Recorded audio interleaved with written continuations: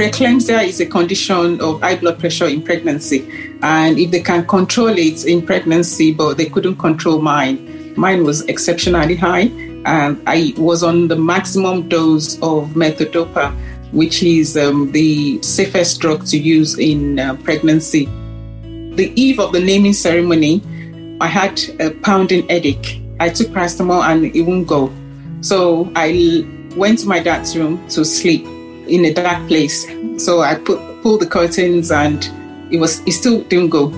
So I said, I'll go to hospital to check it out the morning after the naming ceremony. The naming ceremony was afternoon. So I'll go to the hospital in the afternoon to check it out. He saw me and then he said, there's no chance of her surviving, but I'll try. That was exactly what he said. Even if she survived, she'll be disabled for life.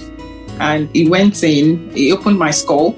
They didn't have laparoscopy operations then. He opened my skull, took out the cloth, and then put it back. He left a scar tissue, which causes seizure every now and again, but I've not had one in the last 15 years. It happened on the 7th of December. So they let me out Christmas time and they brought me back in. And I was in till end of January. So before I left hospital, I could not talk. I could not use my right hand, but I was moving. I was moving slightly. I was walking. So that was quite easy for me. So when I went back home, I was going daily to a physiotherapy center. Hello, I'm Mark Goodyear, and welcome to the 4th season of Stroke Stories.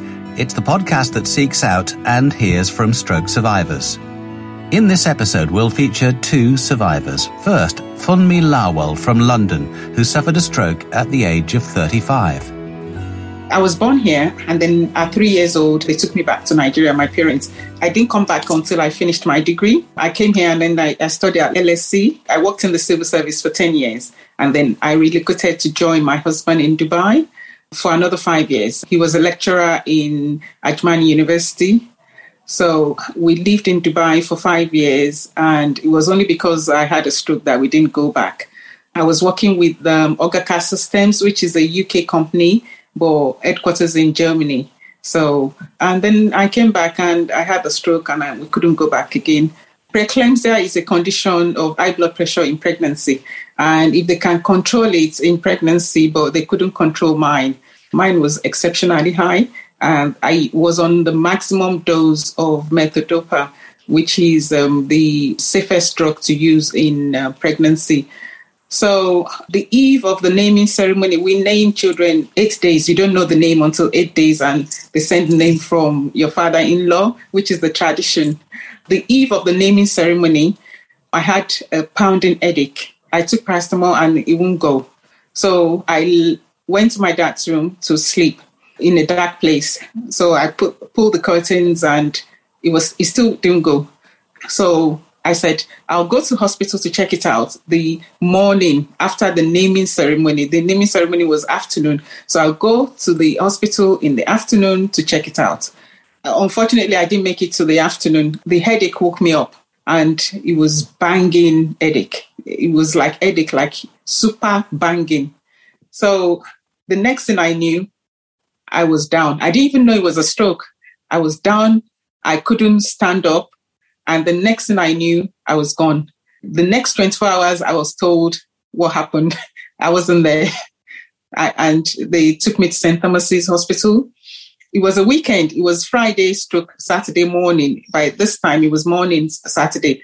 So they couldn't find a surgeon to operate on me. So they eventually found one in Wimbledon, Akinsimoli. And fortunately for me, the guy was on secondment. So he was leaving that same day to go back to America. He saw me and then he said, there's no chance of her surviving, but I'll try. That was exactly what he said. Even if she survived, she'll be disabled for life. And he went in, he opened my skull. They didn't have laparoscopy operations then. He opened my skull, took out the cloth, and then put it back. He left a scar tissue, which causes seizure every now and again, but I've not had one in the last 15 years. 3 days later, after I went back I was still unconscious, but I was in and out of consciousness. I went back to St. Thomas's, which was where I had the baby. They gave me a room, they gave me a cot, and my mom said she'll keep the baby at home. No, thank you. So my mom looked after her for one year and a half, and then I brought her to Edgware. Funmi was in hospital for 6 weeks. It happened on the 7th of December. So they let me out Christmas time, and they brought me back in. And I was in till end of January. So before I left hospital, I could not talk. I could not use my right hand, but I was moving. I was moving slightly. I was walking. So that was quite easy for me. So when I went back home, I was going daily to a physiotherapy center to learn to walk again, and speak therapy, to learn to speak again, and occupational therapy to adapt the house to my height and everything. I'm not completely there yet, but I've jumped hoops and loops and everything. My speech is back. If you can hear me talk clearly, but with a strong African accent. Before I had the stroke, I had, if I was talking, you couldn't tell it was British or not. But now I reverted to my mother tongue, which is quite embarrassing when they say, "Excuse me, what did you say?" That's the speech part. The walking, I'm walking fine. You can't even tell which hand the stroke was if I squeeze you, but I cannot write legibly anymore. I'll scribble. It's just got worse because of most times I type. So it's just gotten worse and worse. If I write something, even I can't read my writing. I was living in South London with my mom. And then when I moved to Edgware, it kind of stopped. And then I started another history in my life, dialysis. I started dialysis because because of high blood pressure, it damages your kidneys. So I was on dialysis for 1 year, 9 months. And then I got a transplant in 2011. Looking back, in 5 years, I've really, really jumped hoops because I was feeling anxious. I couldn't socialize. It knocked my confidence. If I'm in the midst of people, I panic. I have panic attacks. That's gone completely now. Since her stroke, Funmi set up her own business selling adaptive clip-on underwear called Clipniks. When I had the stroke, when I was recovering, I couldn't find anything on the market to help me with my recovery, underwear-wise. I still needed to bend, and it was very painful bending. My legs weren't that strong. I looked on the market, and there was nothing. So fast forward, I looked at again 2018. Then I had an idea that wouldn't be nice to just sit down and wear your underwear. Wouldn't it be nice if you just lie down and wear your underwear? So I was rolling those ideas in my head. 2018, and then there came PPI money. I didn't even know I had PPI. So PPI has been going on for 3 years, and then they started saying it will close. And then all of a sudden, I said, let me try. And then the first one came back, and then, I'm in for a bonanza. So I used my PPI money to start Clipniks to help other people going through stroke, going through operation, going through back pain. Everything is good for everything. So Clipniks is patented, meaning there's not anything like it in the world ever. And it's front fastening. So you can sit down and wear it. You can stand up and wear it. And you can lie down and wear it. So it's good for elderly people, disabled people in wheelchairs, people that have bad back, people that have just been through operation for any reason. And pregnant women can use it. People in airplanes on long-haul flights, you can just stand up and change your underwear. The toilets are very small and narrow. So it's very useful. It's very, very useful. It's very innovative and empowering. Funmi is happy with the progress she's made. I feel good. I feel happy. It's the best place I've been since I had the stroke. I'm very, very happy with the progress I've made. The anxiety is gone. The panic attacks have gone. Having the support. I think support is very critical. My aunt came down from Nigeria and my mom was very supportive. My dad was very supportive. Everyone around me, I felt loved. I felt the They didn't allow me to do anything so strenuous. They were taking the kids to school. My mom would take the kids to school. My dad would take the kids to, my aunt would take the kids to school. I didn't have to do anything. I didn't go to the shops for about 6 years. I didn't even step into Sainsbury's or Asda. Everything was taken care of. So I felt very loved. I felt very cared for. It matters when you're around people that love you, you recover quickly. So I didn't have a problem on that side. I think the most important thing is to show love, to show support. Show them they matter in your life. You don't want them to be injured or die. And for the stroke person, just take every day as it comes. Every day, take small steps in recovery. Take small steps in. Trust me, you will get there.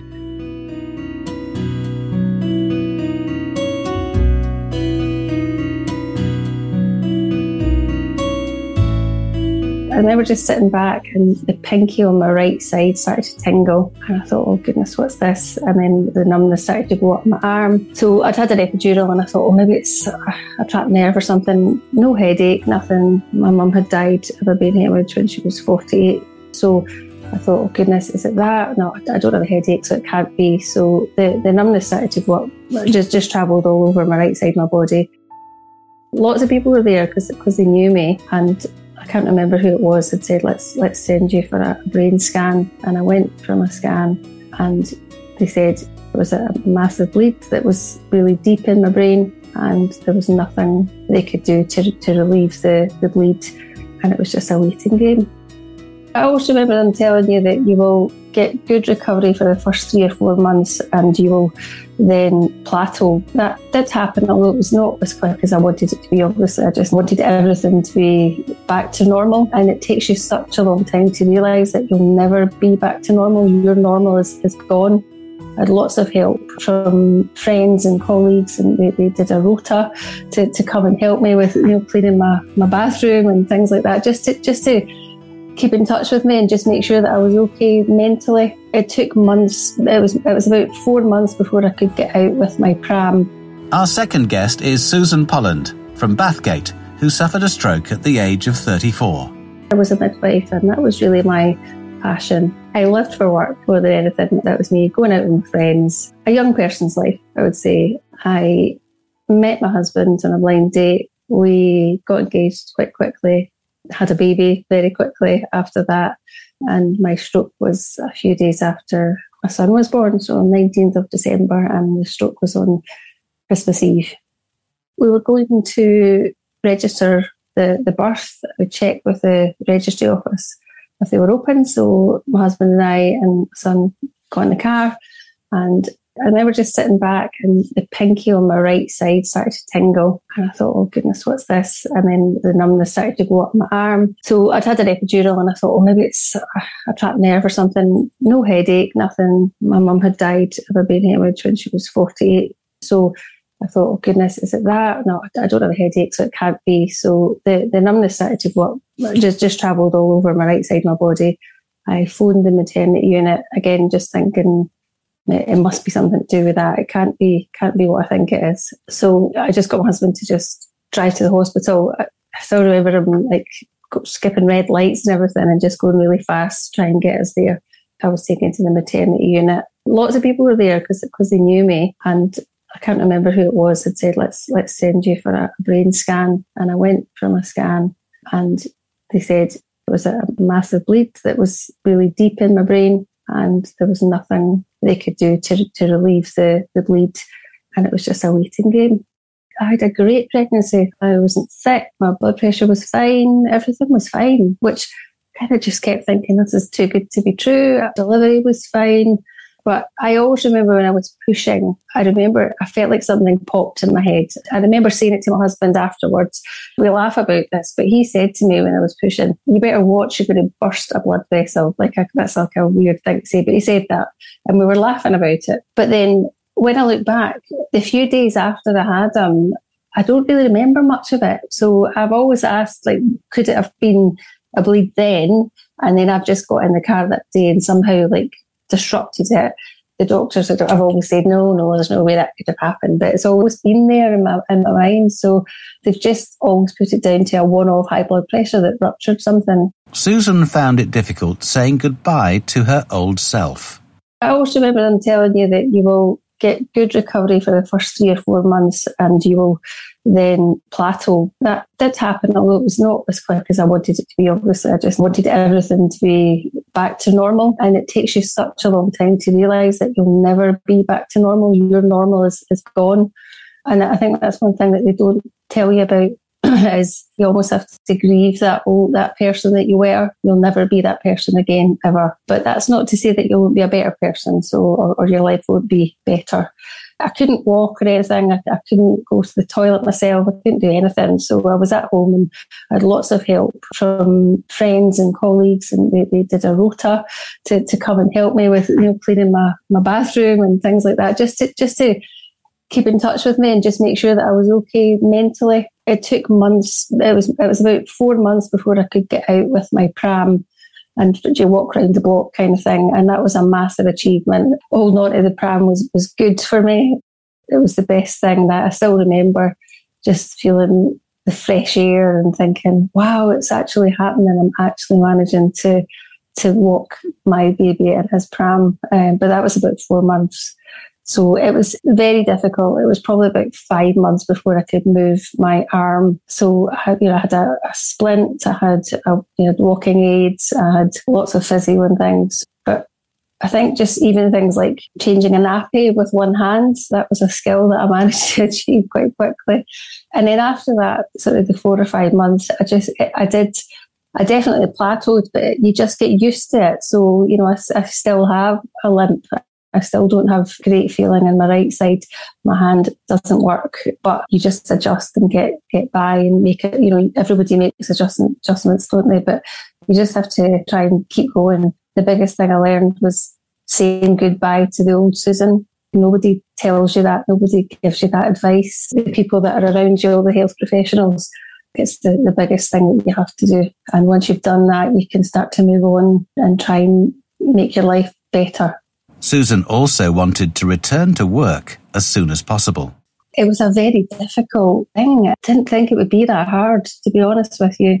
So I was about 18 months down the line. Carrie had kind of said to me, right, come on, I think we need to start thinking about what are you going to do if you go back to work, and how can you work as a midwife with basically one arm that doesn't work. I got to go to an area that was less busy, so a clinic area, which was just basically kind of walking up and down and doing very basic things as a midwife. So I felt that was easier for me, not just physically, but mentally as well, because people didn't expect me to ever come back from that. So I didn't want to be bombarded with, oh my goodness, she's back. What could you do? What could you not do? That kind of thing. So it was really good. And the person there that was the charge midwife was excellent, and everybody was really helpful. I worked 4 hours a day, and I used to come home and just, fall asleep. So everybody talks about fatigue, and you never knew what that word meant before I had my stroke, but very fatigued, and it took a lot out of me mentally and physically again.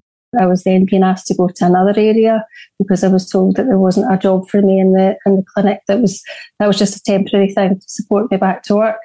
And then I was going to get moved to another area, which I really thought I couldn't do. I'd never done it before, and it was much more demanding for various reasons. And it was in a much busier area. So I had a return to work interview.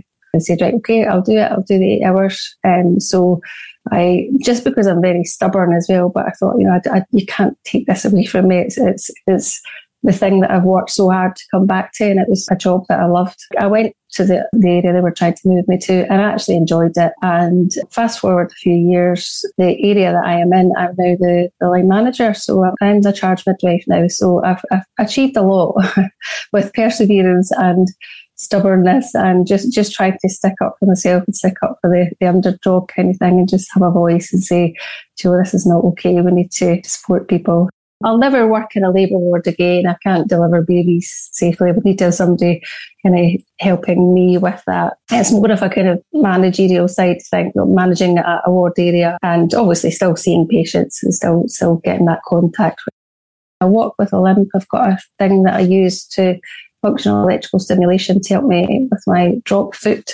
I use a stick if I'm walking any kind of distance, and my arm, I have gross motor movement in my arm, but I don't have any fine motor movement, so that's difficult for me to do anything. It's a bit like going about with an oven glove on your hand. You can't do anything that's that useful, but I've just adjusted. Yeah, it's just me now. My arm doesn't do much, but the way that I've always seen it is, I think because my mum never survived hers, that I feel like I'm getting the chance to do all of the things that she never got to do. So every day that I get that I'm here, I'm happy that I'm here, and I think you have to make the most of it. And I know nobody can be like positive all of the time, but it's something that drives me. I think just keeps me going. Susan thinks her stroke has had a positive impact on her relationships with her husband James and son Nathan. We had all of the time in the world together. I didn't go anywhere. You think you're going to go out for lunch with the girls and show off your baby and all that kind of thing. That never happened. So we were in the house a lot, like most of the time, the majority of the time, because everywhere you went, it was always a big rigmarole with a baby and me. So we have a great relationship. We've got a very close bond. He's a great boy. Because my husband and I had like literally just met when we got together, we got engaged, and then 5 months later I think I was pregnant. So the life that we had was quite brief, the pre-stroke relationship. But he's been amazing as well. He's just, I think a lot of people would have just probably run for the hills after what happened, but he's a very dedicated family man as well. So the three of us have got a really strong bond. We bounce off each other and we support each other. So it's been, and I think that's the bit about this, having the stroke, that I didn't think about. But I think when I think about what I would have been like if I hadn't had the stroke, then I probably would have been back at work a lot quicker.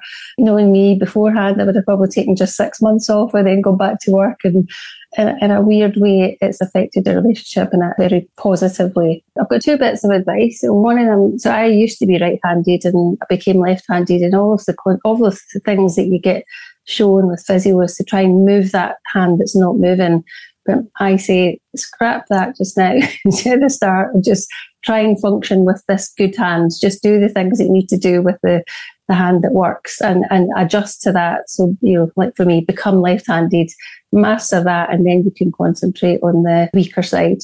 And then I think the other thing is just the expectation is you will try and strive to be that person that you used to be, but you have to just realise that you have to say goodbye to that person. You have to grieve that person. It's not, you will never be that person again. And that's not a bad thing. There's bits of my life that I look back and I go, I wish I could do that. I wish I could wear high heels. I wish I could go for a bike ride. I wish I could do this. I can't do any of those things, but there's so many other things that I do with my life that are really meaningful. So yeah, I think you have to just accept that life will be different. It's a new start almost. It's time to just kind of start again and make the most of your life. You will always have setbacks, without a doubt. There's some days where I'm not happy and I'm not saying that I'm grateful and blessed and all that, but not very often. So yeah, just trying to say goodbye to the old you and concentrate on the you that you can reinvent, and you can make the most of it. Both Funmi and Susan suffered strokes shortly after giving birth, and they've both made remarkable recoveries, as well as worked hard to create a successful and fulfilling life for them and their families. Thank you for supporting us at Stroke Stories. Please do recommend the podcast to anybody you think it could help, and if you have time to rate and comment on the episodes you hear, that would be great. It helps us spread the word. And if you are a stroke survivor and there's a story you can share, please contact us via our DMs on Twitter or Instagram. They're always open. The Stroke Stories podcast was produced by Aidan Judd. I'm Mark Goodyear. Thank you for listening.